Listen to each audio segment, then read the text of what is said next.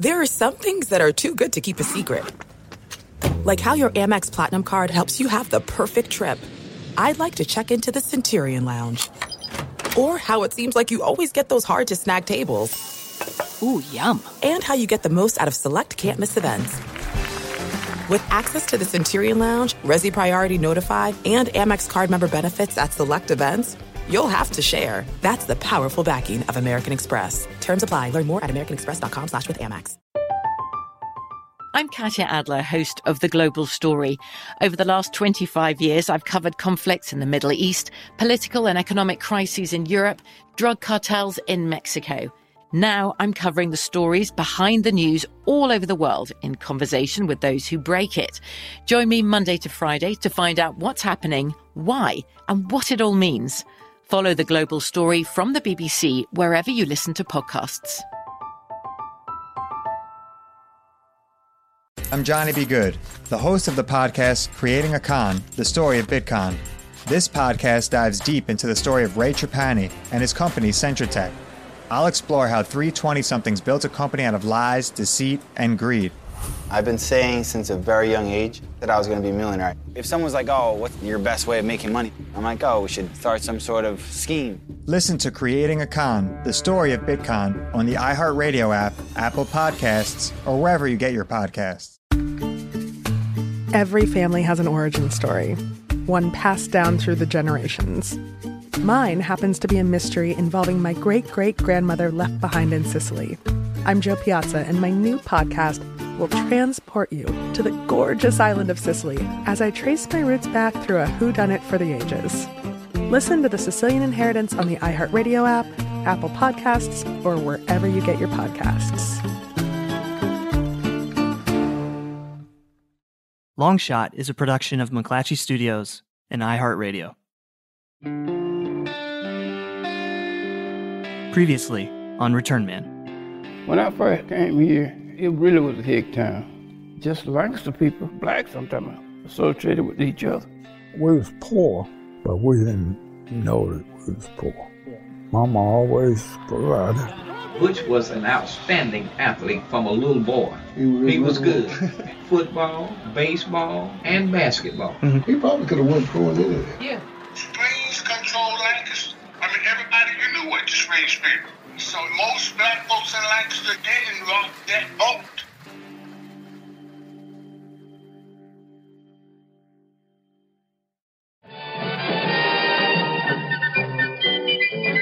This is the Orange Bowl. It'll be jammed 80,000 fans today, Super Bowl day. It's harder to imagine brighter lights than the Super Bowl, in a place further from a dirt lot in Lancaster, South Carolina, than the Orange Bowl in Miami. Just before game time, it is already filled, and believe me, it's been a tough ticket for this game. For Jim Duncan, who was once a standout at Bar Street High, and now a star on the rise for the Baltimore Colts, 1970 was the best year of his life. Hi, everybody. This is Kurt Gowdy, along with Joe Namath here in Miami.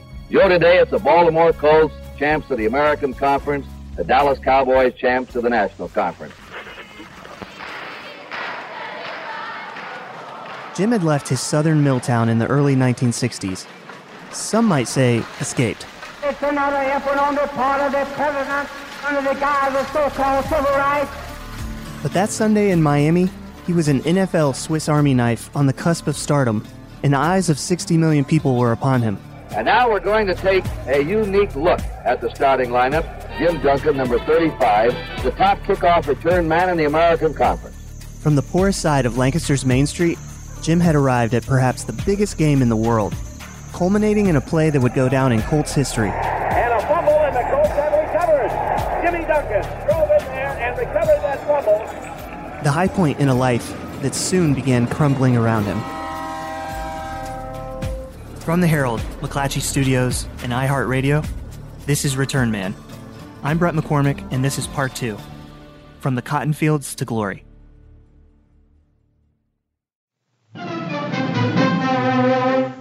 The third longest bridge in the world, spanning Chesapeake Bay, is ready for service. In 1964, Jim Duncan left Lancaster. bound for Maryland's Eastern Shore. As the cars begin to roll over the brand new bridge, each motorist is saving 125 miles from the eastern to the western shore of Maryland. The year he graduated from Barr Street, Jim's high school head coach, Sandy Gilliam, had been offered the head coaching job at Maryland State College in rural Princess Anne. Dad was very loyal to friends and family alike. Rosie Gilliam is Sandy's son. When he left South Carolina, I guess, and went to Maryland State College, he took some of the players that he had coached in high school. Obviously, he knew their talent, and it was his first recruiting, I guess, task to convince them to come, and that made them the success that I think they were. Maryland State College is now known as Maryland Eastern Shore. Located about 130 miles from Baltimore, it's a historically black college and was a safe harbor in a remote corner of Maryland, stalked by racial tensions at the time. Princess Anne had been the location of the last recorded lynching in the state of Maryland. How can you tell black people to be nonviolently and at the same time condone the sending of white killers? The summer before Duncan arrived at college, nearby Cambridge, Maryland was in flames after a visit from H. Rapp Brown, then the chairman of the Student Nonviolent Coordinating Committee. We built the country up, we'll burn it down. You can quote that. I say violence is necessary. Violence is a part of America's culture. It is as American as cherry pie.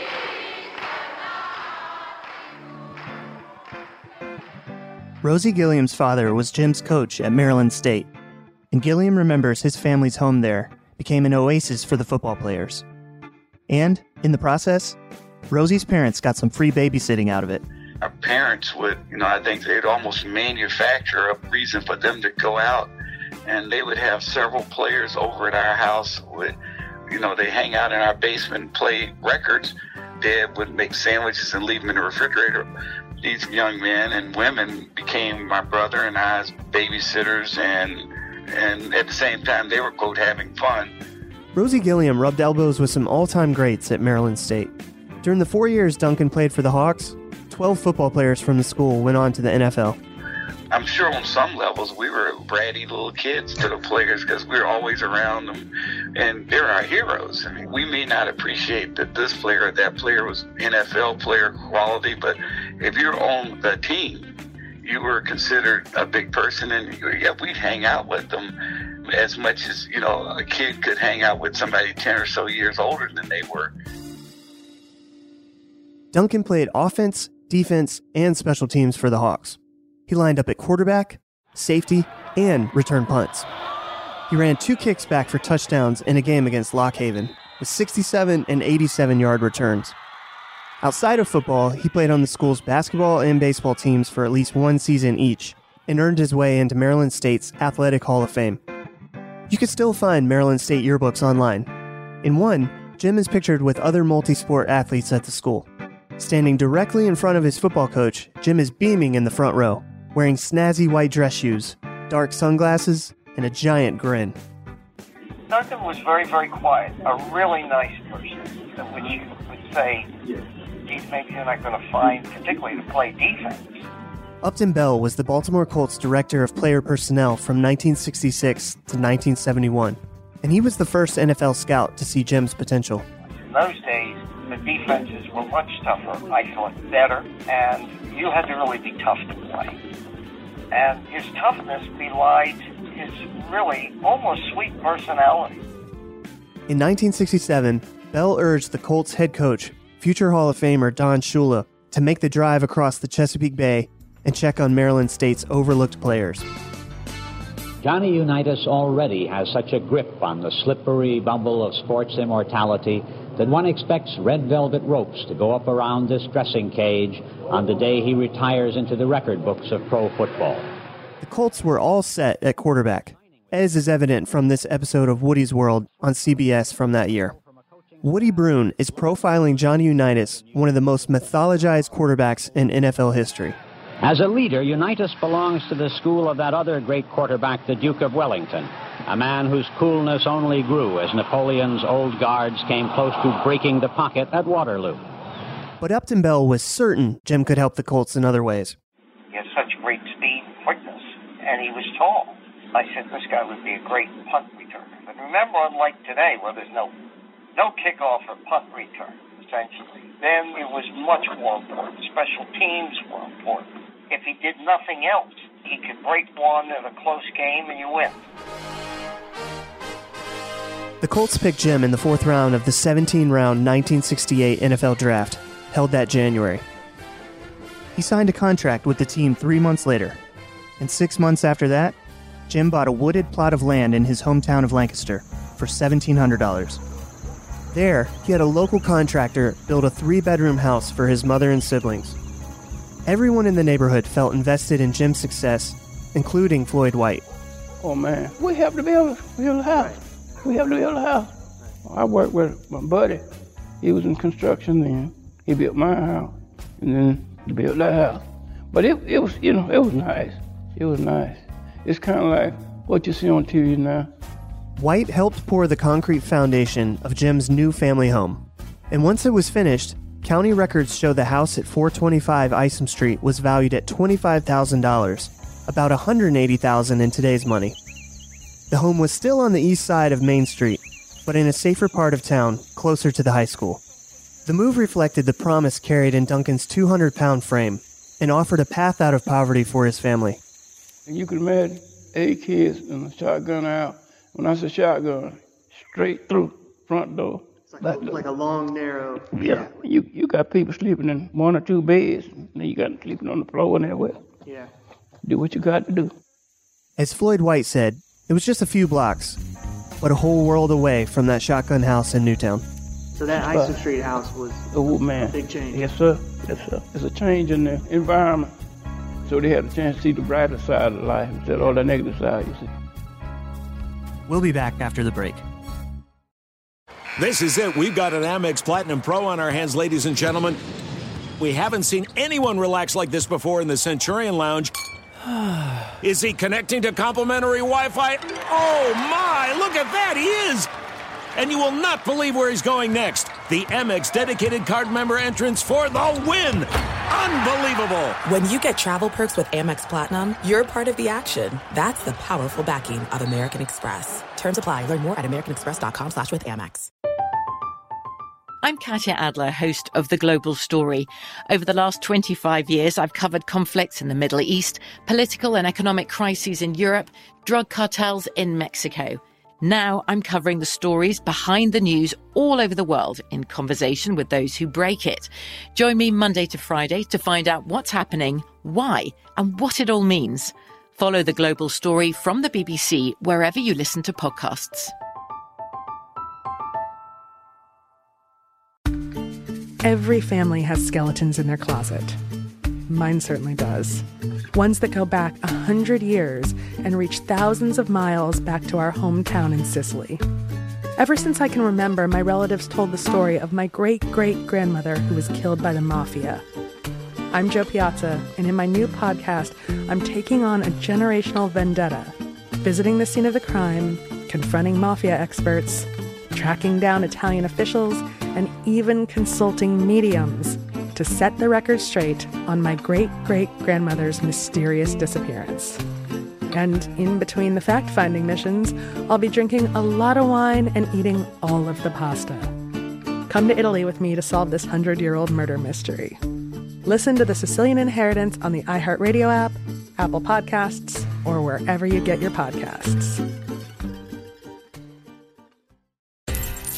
My name is Johnny B. Good, and I'm the host of the new podcast, Creating a Con, the story of Bitcon. Over this 9-part series, I'll explore the life and crimes of my best friend, Ray Trapani. I always wanted to be a criminal. If someone's like, oh, what's your best way of making money? I'm like, oh, we should start some sort of scheme. You see, Ray has this unique ability to find loopholes and exploit them. They collected $30 million. There were headlines about it. His company, Centratech, was one of the hottest crypto startups in 2017. It was going to change the world, until it didn't. I came into my office, opened my email, and the subject heading was FBI request. It was only a matter of time before the truth came out. You can only fake it till you make it for so long before they find out that your Harvard degree is not so crimson. How could you sit there and do something that you know will objectively cause more harm in the world? Listen to Creating a Con, the story of Bitcon, on the iHeartRadio app, Apple Podcasts, or wherever you get your podcasts. The year Jim Duncan was drafted, the Colts were loaded with veterans on defense and special teams. If the Colt offense was efficient, its defense was invincible, flawless, and superb. NFL Films couldn't say enough about them. It was a defense of swarming blue jerseys that forced so many breaks, the offense rarely had to take the ball more than half the field. So Jim spent that 1968 season practicing in Baltimore as a defensive back and kick returner during the week. Then he headed to Harrisburg, Pennsylvania on weekends to play for Baltimore's farm team, the Capitol Colts. The players called it the Taxi Squad. Oh, yeah. Nothing fancy. Yeah. They just wanted to give us some playing time. It was probably a good experience for all of us.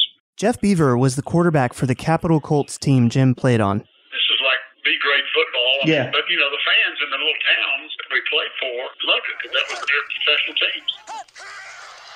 There were 4 Colts rookies on that Harrisburg team, which was largely made up of part-time players with day jobs. More than half the guys on the team we were running, the Capitol Colts, they worked during the day, and that's just extra money. Okay. That's what makes it so unique for us. Yeah. Because here we were, they were thinking we were the hot shots, and we were trying to make a living just like they were. Yeah. I was playing professional football for 6 months, and I had a job at the bank in the other 6 months, so we were living large. I think we bought a car. Nice. Early in his time with the Colts, Jim also had another job. In the offseason, he worked in the mailroom at Springs Mill back in Lancaster. But there on the field in Harrisburg, Jim clearly stood out. After one of the team's wins, a local reporter wrote that he, quote, looked like a record-setting dash man during a 65-yard interception return for a touchdown. He was a lanky, tough guy. Yeah. Had a great smile. He was Okay. great. I remember he was one hell of an athlete. I do remember that. Baltimore fans remember that season mainly for the team's historic loss in Super Bowl III, when Colts quarterback Earl Morrall had a lousy game in place of the injured Johnny Unitas, and Jets quarterback Joe Namath engineered one of the greatest upsets in sports history. But Colts fans in Harrisburg remember something different. The raw promise in that lanky rookie from South Carolina. And the next year, when the Colts cleared out their aging defensive backfield, Baltimore gave Jim a chance. He quickly made the most of it, scoring his first touchdown in the third game of the '69 season. The Colts trailed the Falcons 14-7 with 24 seconds left in the first half when Jim Duncan took a kickoff and raced 92 yards to tie the game at halftime. The Colts finished 8-5-1 in 1969 and just missed the playoffs. But by early the next season in 1970, Jim was at the peak of his football powers. 6'2" and 200 pounds, he had become the most feared kickoff return man in the league. We're just about ready to get the second half underway. Easily recognizable by his black Puma cleats with taped white laces. Deep for the Colts, Jim Duncan. Against the Dolphins that November, Jim caught the second half kickoff and knifed toward the right sideline. Past the teammate's block, then he gallops 99 yards for the score. He cuts to the outside, gets a block, he's at the 30, the 40. Miami tacklers were left in the literal dust of the grassless Memorial Stadium in Baltimore. Go all the way, he's at the 30, the 20, the 10, the 5, and into the end for the touchdown. A 99-yard kickoff return to start the second half, and the Baltimore Colts are out in front by a score of 20-0. It's not like Baltimore didn't have its own issues with civil rights. This is the story of a street which has been rejected by a large segment of society. Pennsylvania Avenue became the bustling center of the black man's working life and leisure hours because downtown was more or less off limits to Negroes. By the early 1970s, Baltimore's historic black cultural corridor downtown, once home to theaters and countless jazz clubs, had fallen onto hard times. But the sounds of Pennsylvania Avenue are not all musical. There is, for example, the sound and fury of the spoken word so vividly projected by the man known simply as X. Whether you are a Christian or a Muslim or a nationalist, we all have the same problem. They don't hang you because you're a Baptist, they hang you because you're black. The government has failed us. You can't deny that. Anytime you walking around here singing, "We shall overcome," the government has failed. The year Jim was drafted by the Colts, Baltimore too had been in flames after the killing of Martin Luther King Jr. CBS News reported from the front lines of that uprising. Pennsylvania Avenue in Baltimore's Western Negro District, where the severe trouble was last night. Maryland Governor Spiro Agnew instituted a curfew, and the Army was sent in to control the city. At 6:11 this evening, I requested federal reinforcements. They should now be taking positions in the critical areas. A curfew is now in effect. Please keep off the streets. We know now, as never before, that violence is no friend to freedom, and that the mob is no ally of civil rights. Still, players from the time remember the Colts as a unifier. At the very least, white people had no problem with the black players wearing Colts blue. And by 1970, when the Colts and their marching band took the field, there was nothing but celebration among the fans. We didn't have to pay for anything, hardly any place that we went. Throughout my research on Jim's life, I spoke multiple times to Bob Grant. He was drafted by the Colts the same year as Jim. Sometimes they would ask us to sign a few autographs, even at the grocery store. Cashier would ask you for it. Stock boards would ask you for it. That's the way that it was back then. We truly were princes of the city at that time. So Jim grew his hair out a little bit and bought a Lincoln Mark III luxury car in canary yellow. He told a reporter that year he loved Burt Bacharach's music, and Jim began teaching himself to play the piano. He was an amazing dresser. Even back in Maryland State, Jim's sense of style had stood out, and Bob Grant told me a pro football player's salary only amplified it. All of the clothes had to match, including the shoes and the socks. There would not be one single thing out of place whenever we dressed to go out or when we were on the road. Back in Lancaster, Jim's family and friends knew him as Butch. But there in Baltimore, teammates called him Speedy. According to Grant, it seemed as fitting off the field as it did on it. There was lots of female companionship available, and it was pretty easy to meet young ladies back then, especially if you were a ball player or an entertainer, and we were ball players. I spoke to Ernie Accorsi during my research. He was the Colts' public relations man during the 1970 season. He chose not to appear in this podcast, but Accorsi told me Jim's base salary that season was probably about $15,000. That translates to roughly $100,000 a year in modern terms. It's a far cry from today's $500,000 minimum contracts. Even then, it was much less than what Colts stars like Johnny Unitas or tight end John Mackey were paid. But Accorsi said it was right in line with what most other players earned. Outside the locker room, the black Colts players had few equals in their socioeconomic class. A solid middle and upper class for people of color in this country was still largely absent during the Civil Rights era. So even if $15,000 might not have been enough to live like a king, teammate Bob Grant said it was enough to live like a prince, especially there in Baltimore, where their money was no good in most of the places they went. The two friends both rented luxury apartments downtown in a building called Sutton Place. They drank beer on Grant's 12th floor balcony and watched the sunset over the Inner Harbor. It was the first time in Jim's life he could embrace financial comfort, even wastefulness. We would talk and we would listen to music, and he would drink half of a bottle, and he would open a new one. So when Speedy left, there would always be somewhere between 6 and 12 half bottles that were just left there. When we were on the road or at the restaurants in the city, Speedy always ordered 2 meals. He would never eat the second meal. And he told me that when he was a young man, he had had a lot of days that he didn't have enough food. And now that he had made it, he was never going to have a day whereas he did not have enough food in front of him. Grant also said that Jim had planned to write a book. I asked him once, I said, okay, well, what are you going to call this book, Speedy? And he says, From the Cotton Fields to Glory. Jimmy Duncan was a good man. I think that he would have done some good things in life. We'll be back after the break. There's no distance too far for the perfect trip. Hi, checking in for... Or the perfect table. Hey, where are you? Coming! And when you get access to Resi Priority Notify with your Amex Platinum card... Hey, this looks amazing. I'm so glad you made it. and travel benefits at fine hotels and resorts booked through Amex Travel, it's worth the trip. That's the powerful backing of American Express. Terms apply. Learn more at americanexpress.com/withAmex. From BBC Radio 4, Britain's biggest paranormal podcast is going on a road trip. I thought in that moment, oh my God, we've summoned something from this board. This is Uncanny USA. He says, somebody's in the house, and I screamed. Listen to Uncanny USA wherever you get your BBC podcasts, if you dare.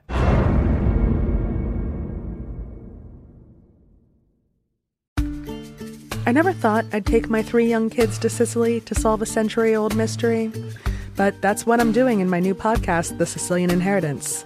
Join us as we travel thousands of miles on the beautiful and crazy island of Sicily, as I trace my roots back through a mystery for the ages and untangle clues within my family's origin story, which has morphed like a game of telephone through the generations.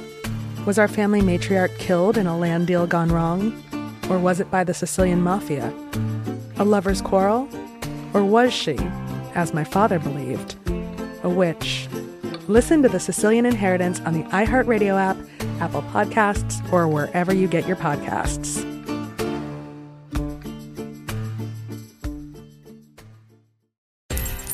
My name is Johnny B. Good, and I'm the host of the new podcast, Creating a Con, the story of Bitcon.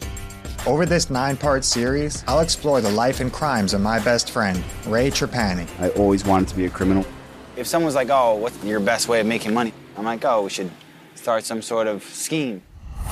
You see, Ray has this unique ability to find loopholes and exploit them. They collected $30 million.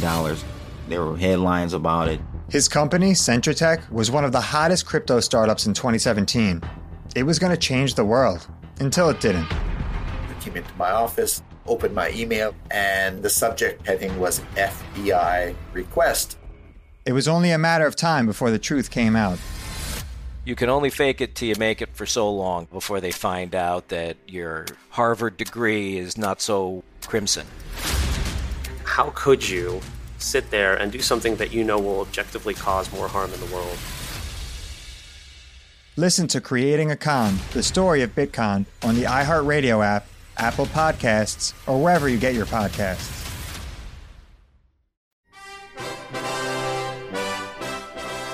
Baltimore won 7 of its first 8 games that 1970 season. And of the 9 people I interviewed for this podcast who worked with or played alongside Jim, all said he was a fine guy to have in the locker room. The first thing you noticed was that he had a great attitude. He was cheerful, upbeat. Bill Curry was the Colts center and team captain during Jim's time in Baltimore. The second thing you noticed, and there's some good about it and there's some real bad about it, in the NFL, this is what counts the most. But if you can really play, if you're a hell of a player, you get instant credibility. Yeah. And he could flat out play. Probably would have been a great player had he lived. Jim Duncan will receive this kick. That 1970 season, Jim led the league in kickoff return yards with a 35.4-yard average. Booms it. It is coming to Duncan. A real threat. He's to the 10, 15, to the 20, and to the 25. But that's not all. Jim took over a starting job as cornerback, too, in what's now considered one of the greatest defenses ever. And hit on a great play by Jim Duncan, who's made 2 good tackles coming up from the cornerback position. Every day, he gave me the look of the opposing player that the team we were going to play. Eddie Hinton was a receiver with Baltimore. He remembers Jim as a lockdown defender on a Colts team that only allowed 15.5 points per game that season. And he just stayed on me. Sometimes I would defeat him, and sometimes he'd defeat me, and when he defeated me, I went home, I was mad. The wife couldn't understand. I said, you got the best of me. And you don't realize I'm thinking about how I would correct that the next day in practice. Hinton scored 7 touchdowns for the Colts that year, tied for the most on the team. He told me that was partly thanks to Jim. With that kind of battling all week, when I got to play on Sunday or Monday night, I already played the person maybe 4 or 5 times because Jim would give me the look. And having that kind of teammate kept you on edge. You never had time to relax, and he was always prepared for every game. The Colts finished the 1970 regular season 11-2-1, then charged into the playoffs. Unitas back to throw, fires, the pass is complete to Hinton at the 25, to the 20, to 10, the 5. The Colts are playing fine football this afternoon. The Colts swept aside Cincinnati and then Oakland. The Baltimore Colts are the AFC champions. Soon, they were headed to Miami for their second championship game in 3 years. NBC Sports presents, for the championship of professional football, Super Bowl V. The American Conference champions, the Baltimore Colts, versus the National Conference champions, the Dallas Cowboys. On January 17, 1971, Jim suited up for the biggest game of his life. 2 years ago, we covered the Colts and the Jets, and so far, everything's sort of going wrong for Baltimore, almost like it was 2 years ago against New York. Footage of the game shows Jim eager to throw himself into pile-ups, though early on, his impact was mostly felt on special teams. Here's the kickoff, a short one. He returned 4 kicks in the Super Bowl for 90 yards total, and almost broke this one near the end of the first quarter. Running up on it is Jim Duncan, a great kickoff returner to the 30, brings it out to the 36. He's averaged 35 yards a kick return, and he usually gives Baltimore good field position after a kickoff. The Colts trailed 13-6 at the half, and in the locker room, the news got worse. The Colts learned before the second half that their star quarterback was questionable at best, after a hit earlier in the game fractured Unitas' ribs. Johnny Unitas has not come back out on the field. We understand from the Baltimore bench he is having his ribs x-rayed. But right now, this ballgame is in the hands of Earl Morrall. Then, as if the Colts needed any more adversity to overcome, Jim gave it to them at the start of the second half. Here's the kick by Clark. Duncan fields it on the 7. He's to the 20. Oh, he fumbles, and that's the 5th Baltimore turnover. It was one of the only fumbles of Jim's career, and a series of punishing runs by running back Dwayne Thomas pushed the Cowboys toward the goal line. Then, on the 2-yard line, Dallas looked to go up 20-6 and take control of the game. The old standard T, they give it to Thomas, trying to spin to that goal line. But in one of the most consequential plays in Colts history, Dwayne Thomas plunged toward the goal line, right into the heart of Baltimore's defense. And a fumble, and the Colts have recovered. And it was Jimmy Duncan who drove in there and recovered that fumble. Jim recovered the ball. Earl Morrall settled down the Colts offense. With the score tied at 13 and time running out, Colts kicker Jim O'Brien lined up for a 32-yard field goal. 9 seconds. Here comes O'Brien. He's been slightly erratic at times. And the kick is good! Jim O'Brien with 5 seconds. The Colts lead 16-13. Morrall was the focus of the post-game interviews, having avenged that Super Bowl loss to the Jets 2 years earlier. Well, we're here in the Colts locker room again, the world champion Baltimore Colts, I should say. Earl Morrall, who came off the bench following the injury to Johnny Unitas for a long time. You and John both have waited for this. It's a great feeling being on this side, on the winning side, and I hate to see anything happen to Johnny. I just tickled pink about it. It's a great feeling. But Jim got his due as well. Each player on the Colts was given a $15,000 bonus for the win. Jim was young, handsome, and now a Super Bowl champion. The Baltimore Colts are the world professional football champions. But no matter how fast he moved, Jim Duncan could never outrun his demons. And on part 3 of Return Man... Look out! Duncan at the Kansas City 49-yard line. He had his odd ways, but I just thought that's, we all got a little odd ways. As long as he did what he needed to do in the field, that's all I was interested in. Going deep, touchdown! And Duncan is complaining it was out of bounds. Duncan is complaining because he wasn't covering. On a really good NFL team, you don't have a bunch of really well-adjusted Sunday school guys. Jim had some problems, but I didn't remember what they were, and I did not get involved. I'm Brett McCormick. Return Man is a production of The Herald, McClatchy Studios, and iHeartRadio. It's produced by Matt Walsh, Kara Tabor, Kata Stevens, Rachel Wise, and Davin Coburn. The executive producer for iHeartRadio is Sean Titone. For lots more on this story, go to heraldonline.com/returnman. If you have any additional information about Jim Duncan's life or death, email us at returnman@heraldonline.com. To continue supporting this kind of work, visit heraldonline.com/podcasts and consider a digital subscription. And for more podcasts from iHeartRadio, visit the iHeartRadio app, Apple Podcasts, or wherever you listen to your favorite shows.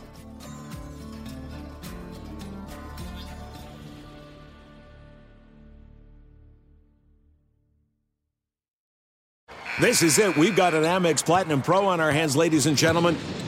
We haven't seen anyone relax like this before in the Centurion Lounge. Is he connecting to complimentary Wi-Fi? Oh, my! Look at that! He is! And you will not believe where he's going next. The Amex dedicated card member entrance for the win! Unbelievable! When you get travel perks with Amex Platinum, you're part of the action. That's the powerful backing of American Express. Terms apply. Learn more at americanexpress.com/withAmex. From BBC Radio 4, Britain's biggest paranormal podcast is going on a road trip. I thought in that moment, oh my God, we've summoned something from this board. This is Uncanny USA. He says, somebody's in the house, and I screamed. Listen to Uncanny USA wherever you get your BBC podcasts, if you dare.